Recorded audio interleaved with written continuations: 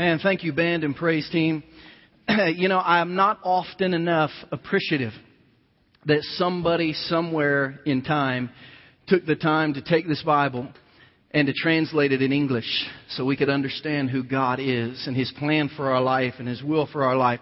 So, band, thank you. Leslie, thank you. I don't know where you are, but that was just awesome. Hey, Les, hit that light when you go, because Danielle was supposed to, and she forgot. So it's all right, babe. You're just going to leave me in the dark up here. That's all right. Man, I'm so glad to be at church today. I had something very interesting happen yesterday, something that had never happened before. I was mowing my yard yesterday morning because I thought if a tornado comes and blows away my lawnmower, I need to get my yard cut one more time before the rain blows in. And I've got a very, very slight incline from the back of my house. If you start in the very back of my yard and go up to my front yard. I mean, it's not a major incline. I mean, you could barely see it if you were standing in the backyard, but it's a very small incline going uphill. And I was pushing my lawnmower from the back of my yard to the front of my yard, and I could barely get it to go. And I thought, what is wrong with me? It's like, this is not a major hill. I've mowed my yard time and time again. Why won't the stupid lawnmower go forward? And I was like almost stuck, pushing with all my might. And I thought, this hill's not this big. And I looked up, and one of the wheels had fallen off the lawnmower. And it literally, it had 3 wheels on it. And it was like on the ground, just boring a hole in the ground there. And I thought, oh no. So I let it go. And I fixed it. And I thought, as I was thinking about today's message, I thought, man, isn't that how life is in our experience?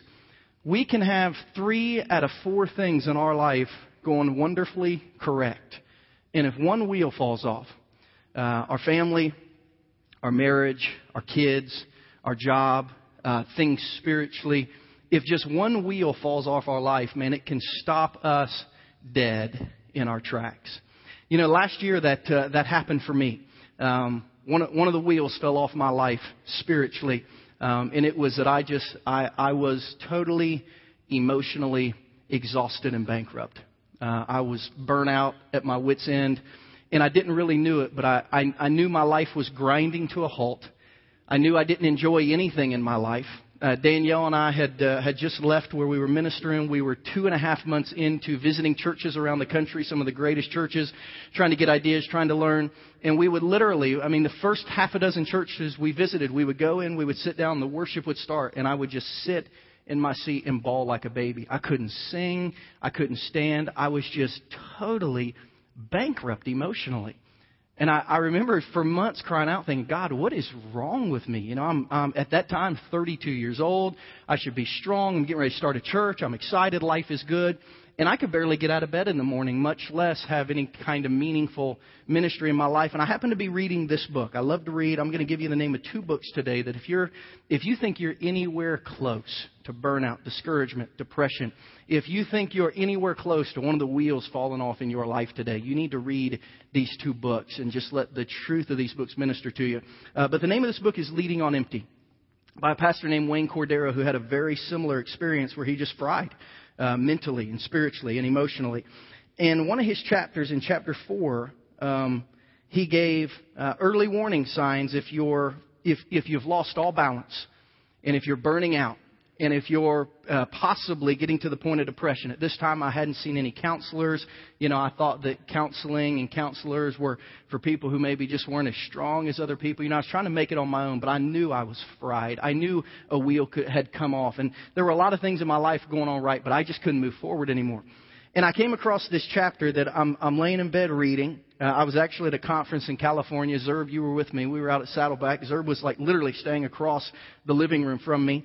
And I'm reading this in bed one night, and it says, if this is you, you need to stop immediately and get some kind of balance in your life or you won't make it in ministry. And it started giving some signs of, hey, if this is how you feel, man, you need to slow down. And he said, if you have a sense of hopelessness in everyday life, you don't see your life getting any better, you don't see any hope for improvement, your thoughts are always pessimistic, your future is always bleak, your circumstances appear inescapable, you wake up every day sad, you go to bed every night worried. And I thought, man, that sounds like me. He said, if you're in frequent tears, if every little thing seems to overwhelm you to where you just feel like life is totally out of control and you are being led rather than leading every activity you do. If you have difficulty concentrating and fatigue is never far away from a person, or fatigue is never far away and you feel like at any moment of any day you can just lay down and take a nap for like 6 hours. If decision making comes hard, if you can't figure out where you want to go out to eat, not big decisions, little decisions. If you can't figure out where you want to go out to eat and you get in fights over little decision making things, that you might be close to the edge. He said, if you're highly irritable, this is where Danielle said amen as I started reading this list to her about 1.5 years ago. You're touchy. You have a bad temper. You're petulant. You need rest, renewal. You need healing. If you have insomnia, you can't sleep at night because you're just always worried about all the things that you have to do. If you have lowered activity level, everything makes you tired. If you feel alone, like you don't have one close friend in the world that really understands you. He said all these things are signs. If you just have aches and pains, if your body feels bad. I read through that and I began to weep and I told Danielle, I said, I think I'm depressed. You know, and I mean, I'd done ministry for 10 years. I'd counseled with people who had depression. I'd been with kids and gone to counselors with kids. And I told Danielle, I think I'm depressed. I think I'm at the end of my rope, burnout, depressed. And I began over a 6-month period to see counselors, to talk to people. And every one of them, after I said, you know, here's how I'm feeling, everyone said the same thing. Christian, you're at the end of your rope and you need to slow down. And you just need to step back. 2 of the 3 church planting organizations that I went to in this time said, you are not healthy enough to plant a church because your life is out of balance. And if you don't get your life in balance, you're not going to make it because you're 33 going on 63 and you are going to crash and burn. You have to learn balance. This time in my life took me about 9 months to get healthy from February of 2011, really all the way up until January of this year. I never felt like I was totally, my mind was strong, my body was strong, I was emotionally strong. But throughout this journey, I sought the Scripture. I looked everywhere I could in the Bible to find out what the Bible had to say about being balanced. I thought, why am I so worn out? Why am I so run down? Why am I so discouraged? Why am I so at the end of my rope? Why am I so unhealthy? And God led me to the Scriptures that I want to show you today. If you have your Bibles today, I want you to turn to the book of Exodus. And if you didn't bring your Bible, we love as a church to have people with their Bibles in their lap. We're going to open it. We're going to study it. We're going to read it. We're going to teach it. Our ushers are coming down the aisle. If you forgot your Bible today, if you're brand new and you didn't bring a Bible or you don't have a Bible, just wave at our usher. We've given away more than 250 Bibles in the last 6 months. This is yours to keep if you don't have one. If you just want one to study today, you can use it today. And then as you leave, throw it on the usher's table if you have one at home.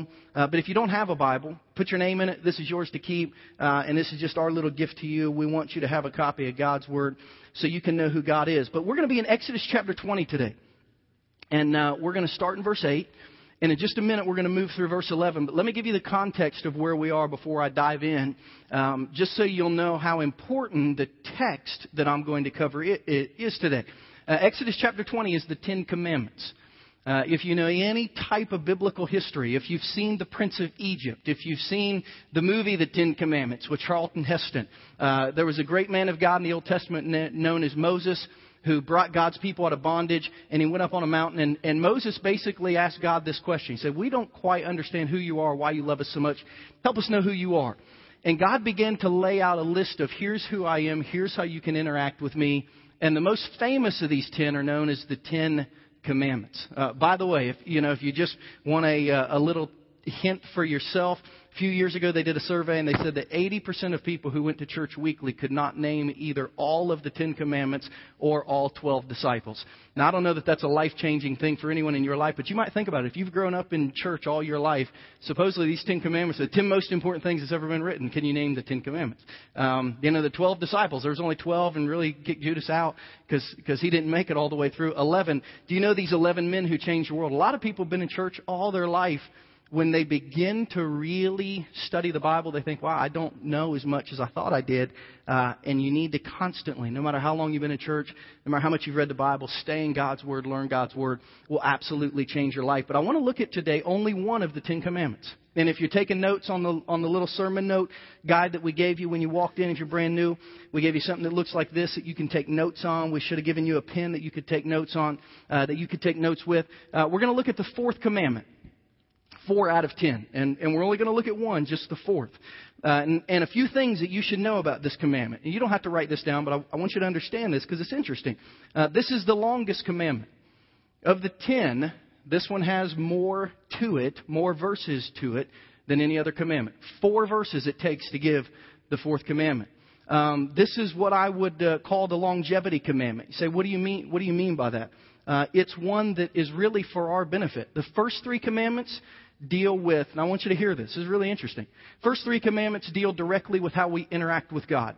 I'm your God. Don't have any God before me. I'm your God. Don't have any idols. I'm your God. Don't take the Lord's name in the vain. The last 6 commandments deal directly with our interactions with human beings. Our mom and dad, our neighbors, the people we live with. The 4th commandment is the only commandment that deals neither directly with God or directly with people. The 4th commandment's all about you.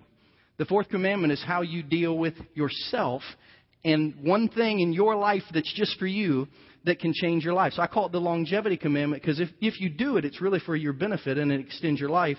And then I call it the lonely commandment. It's all about you. So this is of the 10, this is the one that's all about you. And in Exodus chapter 20, starts in verse 8. We're going to go through verse 11. I'm going to read this and I'm going to talk to you about our journey as a church, as a people, as a mom, as a dad, as a son, as a daughter, as an employee, as an employer. I want to talk to you about the journey that you should take biblically towards balance in your life. And God told Moses this, remember the Sabbath day by keeping it holy. I want you to circle that word holy if you have a Bible with you. And I just want you to write somewhere in your Bible, you should have a little space in your Bible, write the word separate. That's what holy means. Separate and different. Remember the Sabbath day by keeping it separate. This day's going to be different from all the other days. 6 days you shall labor and do all your work. But the 7th day is a Sabbath to the Lord your God.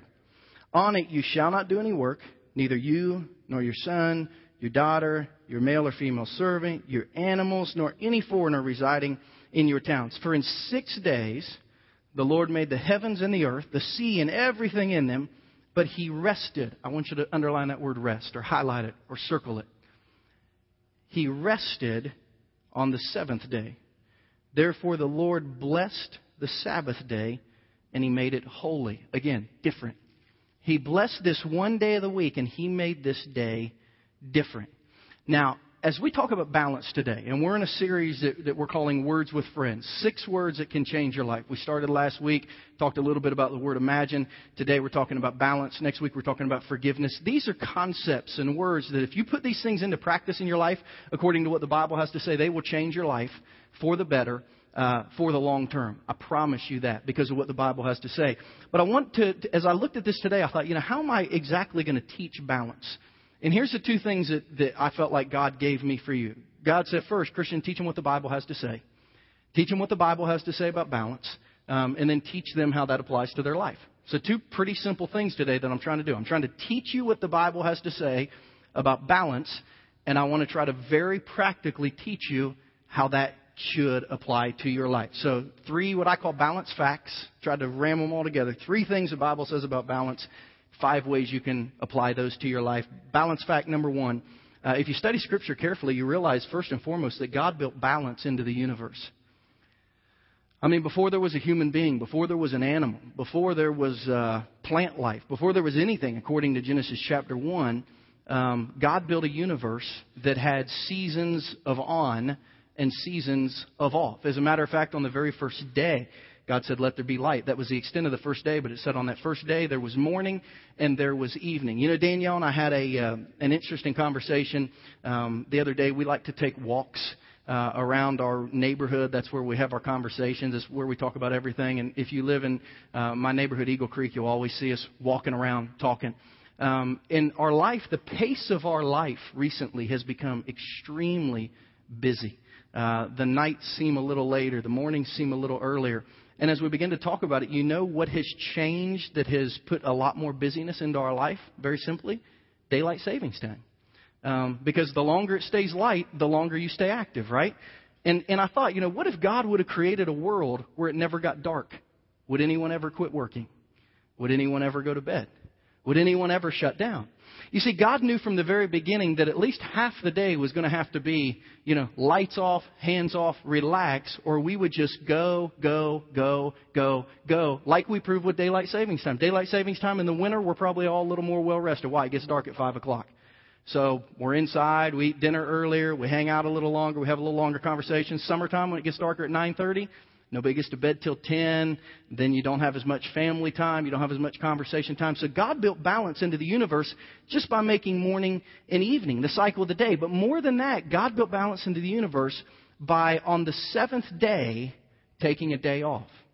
If you read the creation narrative in Genesis chapter 1 and 2, you realize everything that God needed to create, He created in 6 days.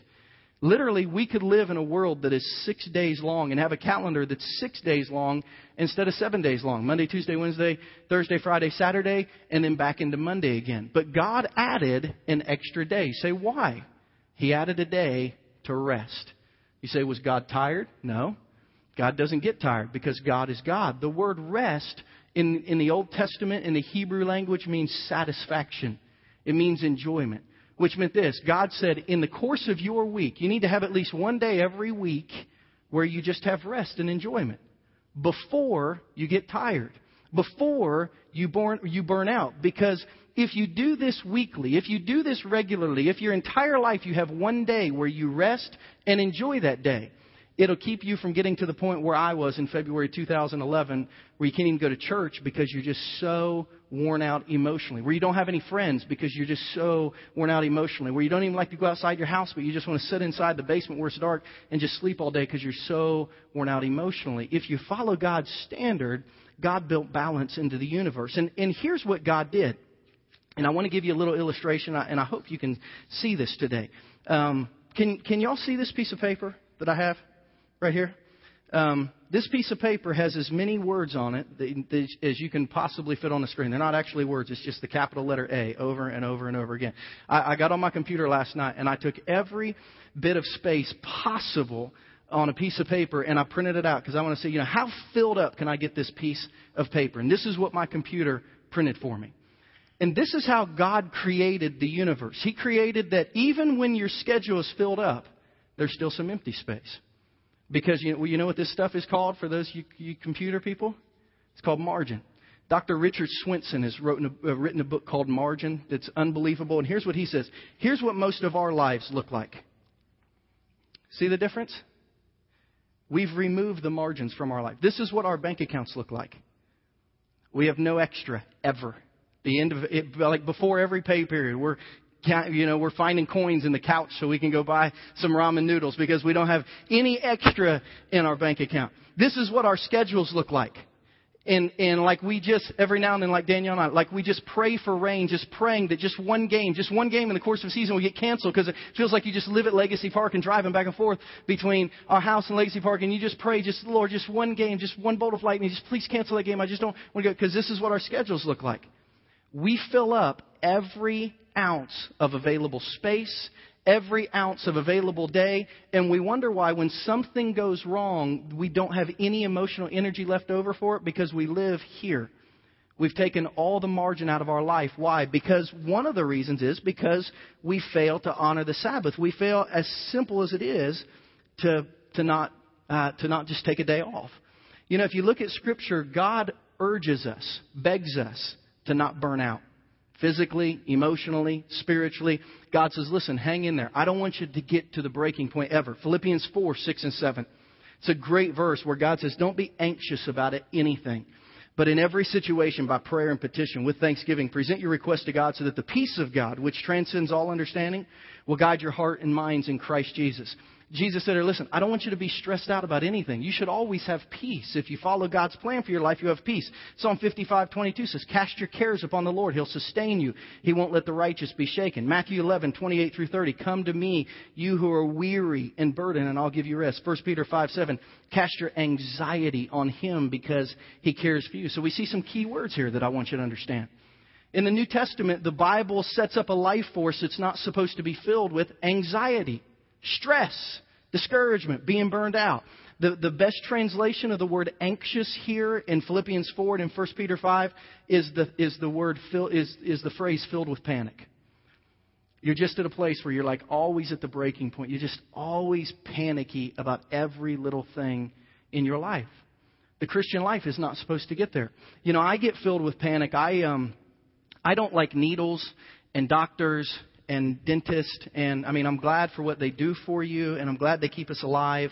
But I don't enjoy those things. I had a bad experience at the dentist one time, and I get filled with panic when I have to go to the doctor.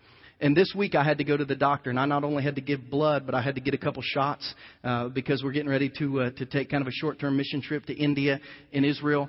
So, I mean, I couldn't sleep the night before, and I knew all day long that, I was going to go in that doctor's office, and they were going to stick a needle in me and drain every ounce of blood out of me until I was just dead on the table. I mean, that's kind of the way it works in my mind, even though it's only a tube like that.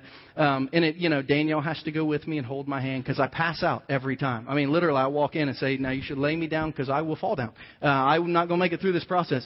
And, the little tech that is taking my blood looks like he's 10. I walk in and this kid is like, what in the world? And Danielle said, how long have you been working here? And he's like, 2 weeks? And I was like, oh, no. He's going to cut my arm off with this needle. I'm not comfortable with these things at all. I get filled with panic to the point where, after passing out several times, we were sitting with our doctor, and Danielle always goes into the physical room with me because she knows I'm going to lie to the doctor, not to have to give blood and do stuff. And he said, we got to get you to quit passing out. And, he's like, have you tried this? Have you tried this? And I was like, yeah, I've tried it. Have you taken Valium? Yes, I've taken Valium. I was like, could you please hit me with a hammer? And, he kind of chuckled. He said, well, have you thought about hypnosis? And I said, have you thought about me punching you in the face? This isn't funny to me. So I'm very scared to give blood. I don't like it. I don't want to do that. And a lot of us live life on that level of anxiety, just all day, every day. A lot of you mothers wake up every day and you got to get breakfast ready, and you got to get kids ready for school, and then you got to get off to your own job, and then they got to be at piano by such and such a time, and soccer at such and such a time, and this at such and such a time, and every day is just one ball of anxiety. Every day for years and years and years. Some of you dads are the same way with your work. And the Bible says God built balance into the universe so you didn't have to live in that place of anxiety. This word burden, Jesus says, all of you who are burdened, it's the thought of having something constantly heavy on your heart. Man, I'm just always worried about this thing. Jesus says, all you who are worn out, that means weary without hope for reprieve. Like you just never think you're going to catch up. You just think, man, if I could just have a week to sleep, maybe I would feel better. If I could have a month off, maybe I would feel better. But you live with this mindset that it's just, I'm never going to get back to normal. This is what a lack of balance does to us mentally. Stressed out, burned out, tired, on edge, hopeless, overwhelmed. This is what a lack of balance does. And this is what many people have in their life. You say, well, what if I have a really important job? Christian, I wish I could take time off, but I can't turn off my phone because people need me 24 hours a day, 7 days a week. I have a really important job. Listen, no one had a more important job in the history of the world than Jesus. And if we look at balance fact number 2, Jesus rested often, and always at key times, he took time to get away. As we study the Bible, for those of us who are wise, wisdom searches for balance at all times. How can I lighten the load of my life?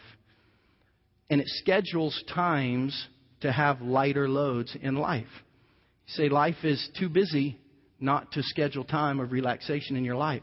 So if we study Scripture carefully and we just look at the life of Jesus, we find out that every time Jesus had a big event, he would take time to get away before that big event. Why? Because he knew it was going to exhaust him. So we find in the life of Jesus that he always scheduled time before big ministry events. He scheduled time to relax a little bit. You say, where is it? Mark 1:35. Very early in the morning, while it was still dark, Jesus got up, he left the house, and he went to a solitary place where he prayed.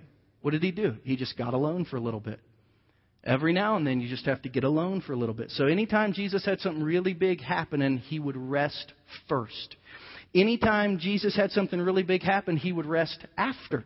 If we study the Bible, anytime you see Jesus do major ministry, at the end of the major ministry, he always said, now I need to relax for a little bit. Mark chapter 6, verses 45 through 46. This is right after Jesus fed 5,000 people. Big time ministry event. It said immediately Jesus made his disciples get into the boat and go on ahead of him to Bethsaida. While he dismissed the crowd, after leaving them, he went up on a mountainside to pray. He didn't even go hang out with his best friends. He said, guys, I just need a little downtime. I just need things to slow down for a little bit. So before Jesus ever had a big event, he would get rested up. After Jesus had a major event, he would stop and get rested up. In fact, when Jesus' disciples started getting busy, he took time to teach them to get away. And you got to imagine, these are 12 young kids who are doing ministry, who are trying to change the world. And even Jesus told them every day, listen, you can't do ministry every day. Sometimes you have to stop and relax. In Mark chapter 6:31, it says, because so many people were coming and going that they didn't even have a chance to eat. Now, I want to stop right there. How many of you have had a day this week or this month that it's like so busy you just skipped a meal? That's out of balance. The disciples were so busy they didn't even have a chance to eat. So he said to them, come with me by yourselves to a quiet place and let's get some rest.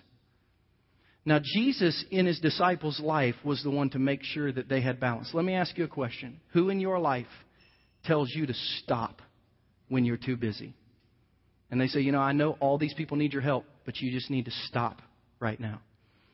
You say, well, what I'm doing is really important. You don't think what Jesus' disciples were doing was really important? Can you see a church crowd wanting counseling, wanting healing, wanting help, wanting advice? And Jesus says to his disciples, you know what? The church office is closed today. Y'all need to get away and rest. Who in your life tells you when the dark circles start forming under your eyes and says, you know what? You're going to say no to this one. Who in your life helps you do that? For me, it's Danielle. It's my wife. She will tell me, Christian, you need to not do this right now. Because she can always say, and she's always so friendly about it. She says, you have a bad attitude right now. You're tired, so you need to not do this. So, for her, it's always presented real lovingly to me. And I appreciate that. But who's the one that tells you, slow down, back off, take a break? It's usually not going to be your boss. It usually won't be the people that work under you or work with you. You have to have some people in your life that ask you, hey, when's the last time you took a day off? When's the last time you took a vacation? When's the last time you turned your phone off? When's the last time you went a day without checking your email? When's the last time you said no to the 400 requests that come to you because you're good at everything? When is the last time you said, I got to get away for a little bit? See, Jesus taught his disciples, even when you're doing ministry, that's really important. Every now and then you have to go rest. You have to get balance. And what's interesting is, according to Scripture, the larger that Jesus' ministry grew, the bigger his church got. If he would have had a church, the more time he took to get away. That's what Luke chapter 5 shows us. When the news spread about him all the more, so the crowds of people came to hear him and be healed of their sickness, he withdrew often to lonely places and he prayed. So the busier Jesus got, the more time he took to get away. So God put balance into the universe so we wouldn't just all work 24 hours a day. Jesus modeled a schedule of not being busy all day, every day, our entire life. But here maybe was the most challenging verse for me as a father of a 10-year-old and an 8-year-old as I began to study balance and as I met with my counselors and I met with pastors who were pouring into me. This thought, balance fact number 3, that you can't relive missed moments of your life. You can't go back and do them over. And in Ephesians chapter 5, verses 15 through 17, the Apostle Paul is talking to the church at Ephesus. And I want you to see what he writes here about not missing the greatest moments in your life. He says, be very careful then how you live. Not as unwise, but as wise. Making the most of every opportunity. Because the days are evil. Therefore, don't be foolish, but understand what the Lord's will is. Paul told this church in Ephesus, he said, listen, you can't go back and live your life over. You can't go back and recapture all those moments that you missed. So you have to live wise enough that you make the most of every opportunity. 2 weeks ago, 3 weeks ago, my son had a Sunday baseball tournament, Saturday and Sunday. I actually had to leave church right after church that day. I wasn't able to stay and shake hands and say goodbye. And I raced out the door to go get to his game so I could be there. And they played their first game. And in their second game, they were playing a team, if you remember, a team that had beat them like 21-0 the night before. They were playing a team, and we were up the entire game. And as time kept creeping closer and closer and closer, I had small group on Sunday night, and I kept telling Danielle, I'm going to have to leave.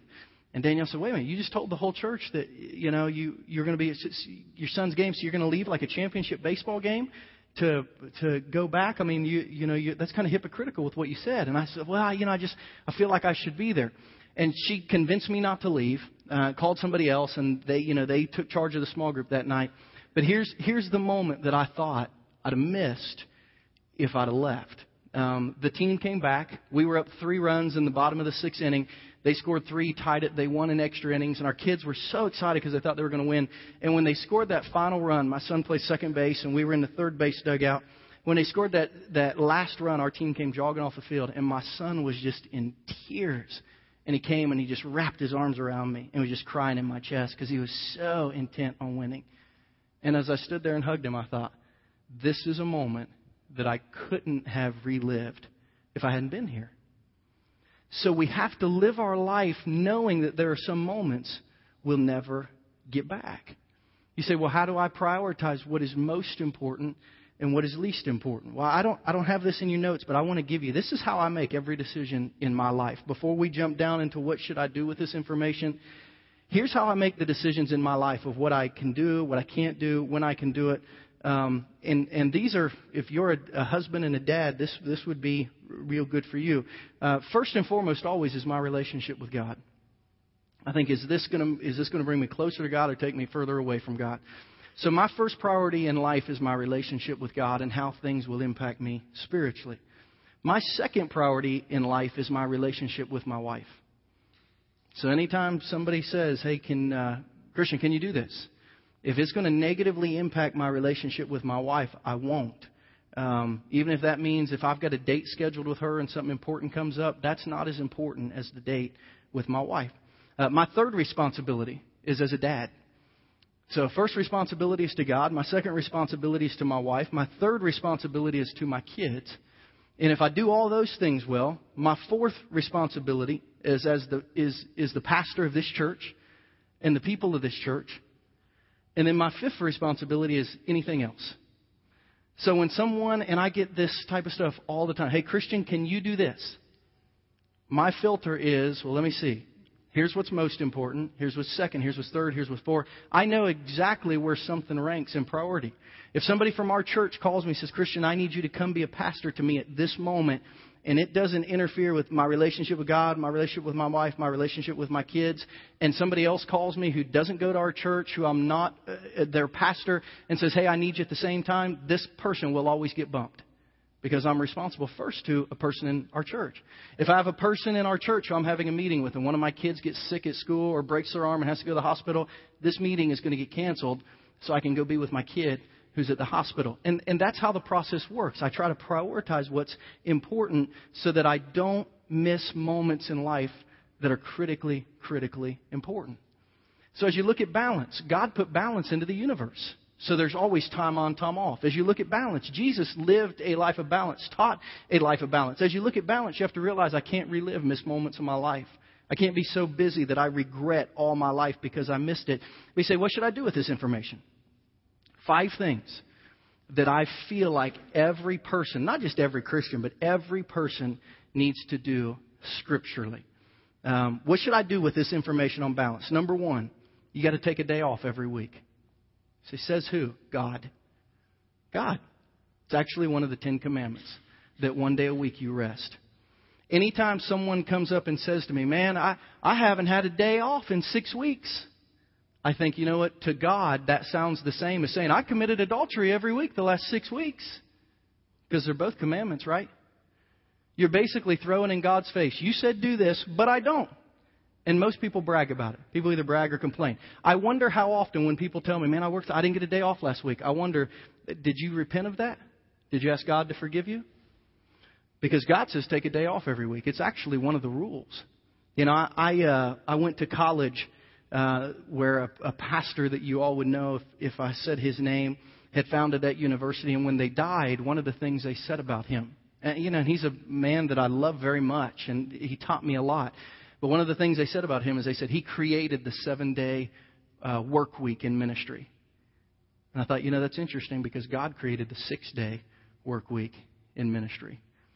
And, if I'm going to choose to follow a mentor or God, I probably ought to choose to follow God. Because balance is built into God's schedule. So I take a day off every week. A day off every week was put into the schedule for you. Look at what Mark 2:27 says. Jesus said to them, the Sabbath was made for man, not man for the Sabbath. Say, what does that mean? The Sabbath was not meant for you to serve God. The Sabbath is God's gift for Him to serve you, to take a day off. If you haven't had a day off in weeks, you need to take one tomorrow. Call in tomorrow. And you need to start scheduling one every week. The pastors at our church take Fridays off. And I mean, it has to be something critically important for me ever to do anything on a Friday. Probably less than 5 Fridays a year will I do anything but hang out with my wife. Because that is my Sabbath. And because of Scripture, I take it very, very spiritually. Number 2, develop a hobby. This is one thing that's going to bring balance back into your life. Say, why? Because God intended life to be fun. Nehemiah 8:10 and Ecclesiastes 3 both say one of the things that God has given us in life is the ability to have fun. Nehemiah 8:10, it says, the joy of the Lord is our strength. When you're having fun, you're healthy spiritually. Ecclesiastes 3:12 through 13, Solomon said, I know that there's nothing better for people than to be happy and to do good while they live, that each of them can eat and drink and find satisfaction in all their work. This is the gift of God. What's the gift of God? That you enjoy your life. So find a hobby. Probably my first and foremost hobby, and you don't have to spend money to find a hobby. My number one hobby is watching college football. I mean, for me, that fills me up emotionally, spiritually, physically, and every other, especially when Ohio State is good. That is a real spiritual high for me, being born in the Buckeye State. Find things where your mind shuts down and you just enjoy it. Play golf, play tennis, jog, run, see movies, fish, hunt. Develop a hobby. God wants you to have a hobby. He wants you to enjoy your life. Number 3, this may be the only line that some of you in here need to hear today. Give yourself permission to say no. You don't have to do everything that everyone wants you to do. You don't have to do everything everyone needs you to do. In Luke 14:28, Jesus says, suppose one of you wants to build a tower. Won't you first sit down and estimate the cost to see if you have enough money to complete it? Here's the thought. Every time you're asked to do something, you should stop and say, well, wait a minute. Do I really have time to do this? Is this going to impact my marriage? Is this going to impact me as a parent? Is this going to keep me from seeing my kid playing baseball and soccer and cheerleading? Is this decision going to really get my life out of balance where I can't take a day off? Is this decision going to... And you begin to ask those questions before you say yes to everything. So anytime somebody calls me, if you stop me outside and say, hey, can we get together this week? I'll say, email me. Because I don't know. And when you email me, I'll see if everything lines up. By the way, probably every week 10 people outside say, hey, can we get together this week? And I'll say, email me. And usually none of them even do. None of the 10. So I don't know if it's not important or it was important. But I'm going to ask. I'm not going to say yes on the spot because I don't know. I don't know what you need. I don't know what time you need it. So I would love to meet with every person in our church. And I will if every person in our church needs me.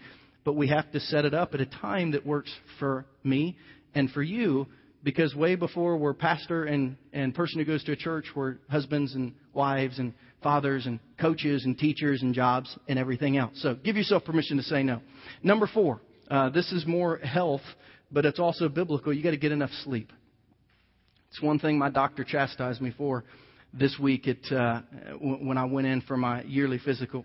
Said, how much sleep do you get? And he told me something I didn't know. He said, the more healthy you are, the more you work out, the more you run, the more sleep that you need because your body is actually running harder. So most people think if they work out, they don't have to get as much sleep. Actually, they need more sleep. So you should go. If you're constantly tired, worn out, burnout, discouraged, you got to get enough sleep. The Bible talks about the power of sleep. In Proverbs 3:24, wisdom says, when you lie down, you won't be afraid. When you lie down, your sleep will be sweet. And one of the things I didn't have when I was stressed out, burnt out, discouraged is I never slept well because I just always had things to do. I could never slow down. And then number 5, and you may have to rework your budget to do this, but you need to take a yearly vacation. You see on your sermon notes, I put OT feast. You say, what does that mean? Overtime feast. Now that means Old Testament feast. The nation of Israel actually was required to take 3 weeks of vacation every year. Spiritually. A Jewish family in the Old Testament had to take 3 weeks a year where they just spent time together as a family, thinking about what was going on spiritually, honoring God, and spending time together. One of those 3 weeks was called the Festival of the Booths, which means this. They literally slept in a tent for a week. That was 1 week of their vacation. They camped out. And some of you are saying, well, I don't have enough money to go on vacation. Listen, you don't have enough money not to go on vacation if you don't want to burn out. And you want to give your family great, great memories. And you don't have to spend a lot of money to go on vacation, but you need to have times off, weeks at a time, where your kids know these weeks, your wife knows, your husband knows, these weeks are just for our family. Pastor Rick Warren, who has written a wonderful book called The Purpose-Driven Life, says it this way. This isn't going to be on your notes, but it's a real interesting take on balance. He teaches all his young pastors. He said every day you need to divert daily. When it comes to balance, you need to divert daily. Exercise, have a hobby, take a nap, read the Bible, read a magazine, watch your favorite TV show. You need to have at least 1 hour a day where you do something besides work. And then he said you need to withdraw weekly, which is take a day off. And he said do this with, if your phone is your office, leave your phone behind. If you ever eat a meal with Danielle and I never bring my phone into a restaurant. Because it's all my email, all my text message, all my Facebook, all my Twitter, all my everything, and it will buzz every 30 seconds. And if I have my phone with me, I might as well be there by myself. A few years ago, we were going out to dinner with my mom and dad. My mom and dad are old school. Today's my mom's 60th birthday. They still don't have call waiting. They don't have internet at their house. It's like, they're 60, not 90. Come on, get with the program. But a few years ago, before either of them had cell phones, after everyone else in the world had cell phones, we were going out to eat, and we got out of the car, and I grabbed my cell phone, and my dad said, if you bring that inside, I'm not eating with you. He said, if you're going to be at dinner with me, you're going to be at dinner with me, not your phone. And from that moment forward, I don't take my phone into restaurants. You don't need to have your phone at the dinner table, at the lunch table, at the breakfast table. You don't need to have, really, you don't even need to have it on while you're at home. At 5 o'clock, turn it off and enjoy your family. Number 3, separate seasonally. Have a night off, have a day off, go on a camp out. Take a 1 or 2 day break at least 4 times a year. And then Warren says, abandon annually. So that's just the way that he remembers it and teaches it. Divert daily, withdraw weekly, separate seasonally, abandon annually. I don't know if you heard about the guy last Sunday morning, Easter Sunday morning. There was a man in Florida, a 65-year-old man who was laying on the beach. He and his family were there, his wife, his kids, his grandkids. And as he was laying on the beach, he saw 3 kids from another family that had been caught in a rip current, and they were drowning. And the mom and dad raced out, and they were able to get 2 of the kids out of the rip tide, and a 4-year-old kept getting sucked further and further out. And the 65-year-old man jumped in the water, and he swam out, and he was able to push the girl to safety, but he didn't make it back in. He died saving her life.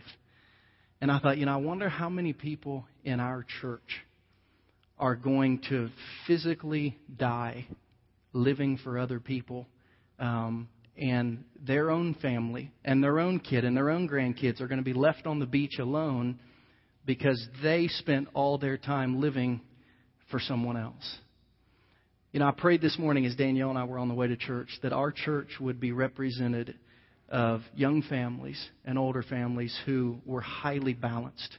And when people looked at your life, they saw great health, great families, great fun, great balance. And they said, we want to be like them because this is the picture the Bible presents to us of a healthy Christian. Man, if you're where I was a year and a half ago, I want to encourage you today, slow down.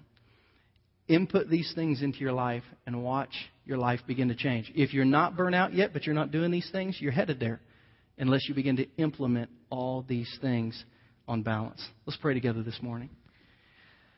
Heavenly Father, we come to you in Jesus' name today.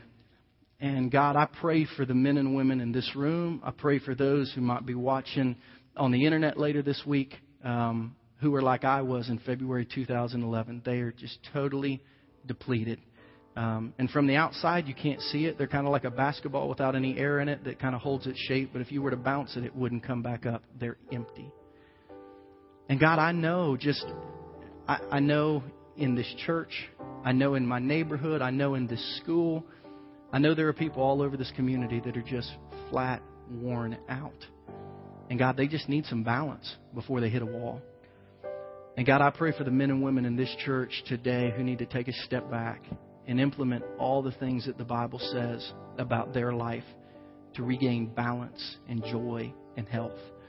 With every head bowed and every eye closed, here's what I'm going to pray today. If you're in this room with every head bowed and every eye closed, nobody looking around, and man, you're just burnt out, stressed out, worn out, and you really need to take a step back, but you're not sure how, you're not sure when, you're not even sure what that'll look like, but you know you've been running too hard, then I want to pray for you this morning. I'm not going to ask you to stand up. I'm not going to ask you to come forward. But with every head bowed and every eye closed, I am going to ask you to identify yourself. If you're here in this room today, stressed out, burnt out, worn out, you have to take a step back. I want to pray for you today. Would you just slip your hand up wherever you're seated and just say, yeah, Christian, that's me. Just pray for me. Yeah. And dozens and dozens of hands raised. I know how it feels. God, I pray for these who have raised their hands and for those who feel the same way but didn't raise their hands, that you would help these folks understand how to slow down, how to step back. And God, that you would remove anxiety from their daily schedule, that you would remove burden from their daily schedule, that you would remove weariness from their daily schedule. And God, that you would help them to have a life filled with balance. Lord, so it can be a life filled with you and with the enjoyment of life. A life filled with days off and family vacations and fun times off together. A life filled with the ability to say no without feeling like you're letting the world down. God, give us a church full of men and women who are balanced. And those today who are searching for it, who just raised their hand and said, I need some help. God, specifically give it to them today. And God, I pray for the men and women in this church today who might be looking for a church home. And maybe the reason they're at a church is because they got burnt out at a church. They got used up, burnt out, spit out. And no one really cared how their family was doing, if they had balance, if they were spending enough time. God, I pray that they might find rest and home at a place, a home at our church that will love them enough to let them serve every week. And will love them enough to make them give their ministry over after a certain time. And Lord, will give us a mind not just to use people for the ministry, but to make sure they're taken care of spiritually. God, I thank you for this series and what we're going to learn about these key areas: balance, forgiveness, discouragement, shame, guilt. As we walk through this series, blessing, God, I pray that you'll help us to have our eyes opened to major areas in our life that can be transformed through the power of just following what your word has to say about them. God, we love you. We need you. Help us as a church to be balanced, to be healthy, and to be a great light for this city of people who are living for you. We love you. We'll see things in Jesus' name. And everyone said together, amen. Here's what I want you to do.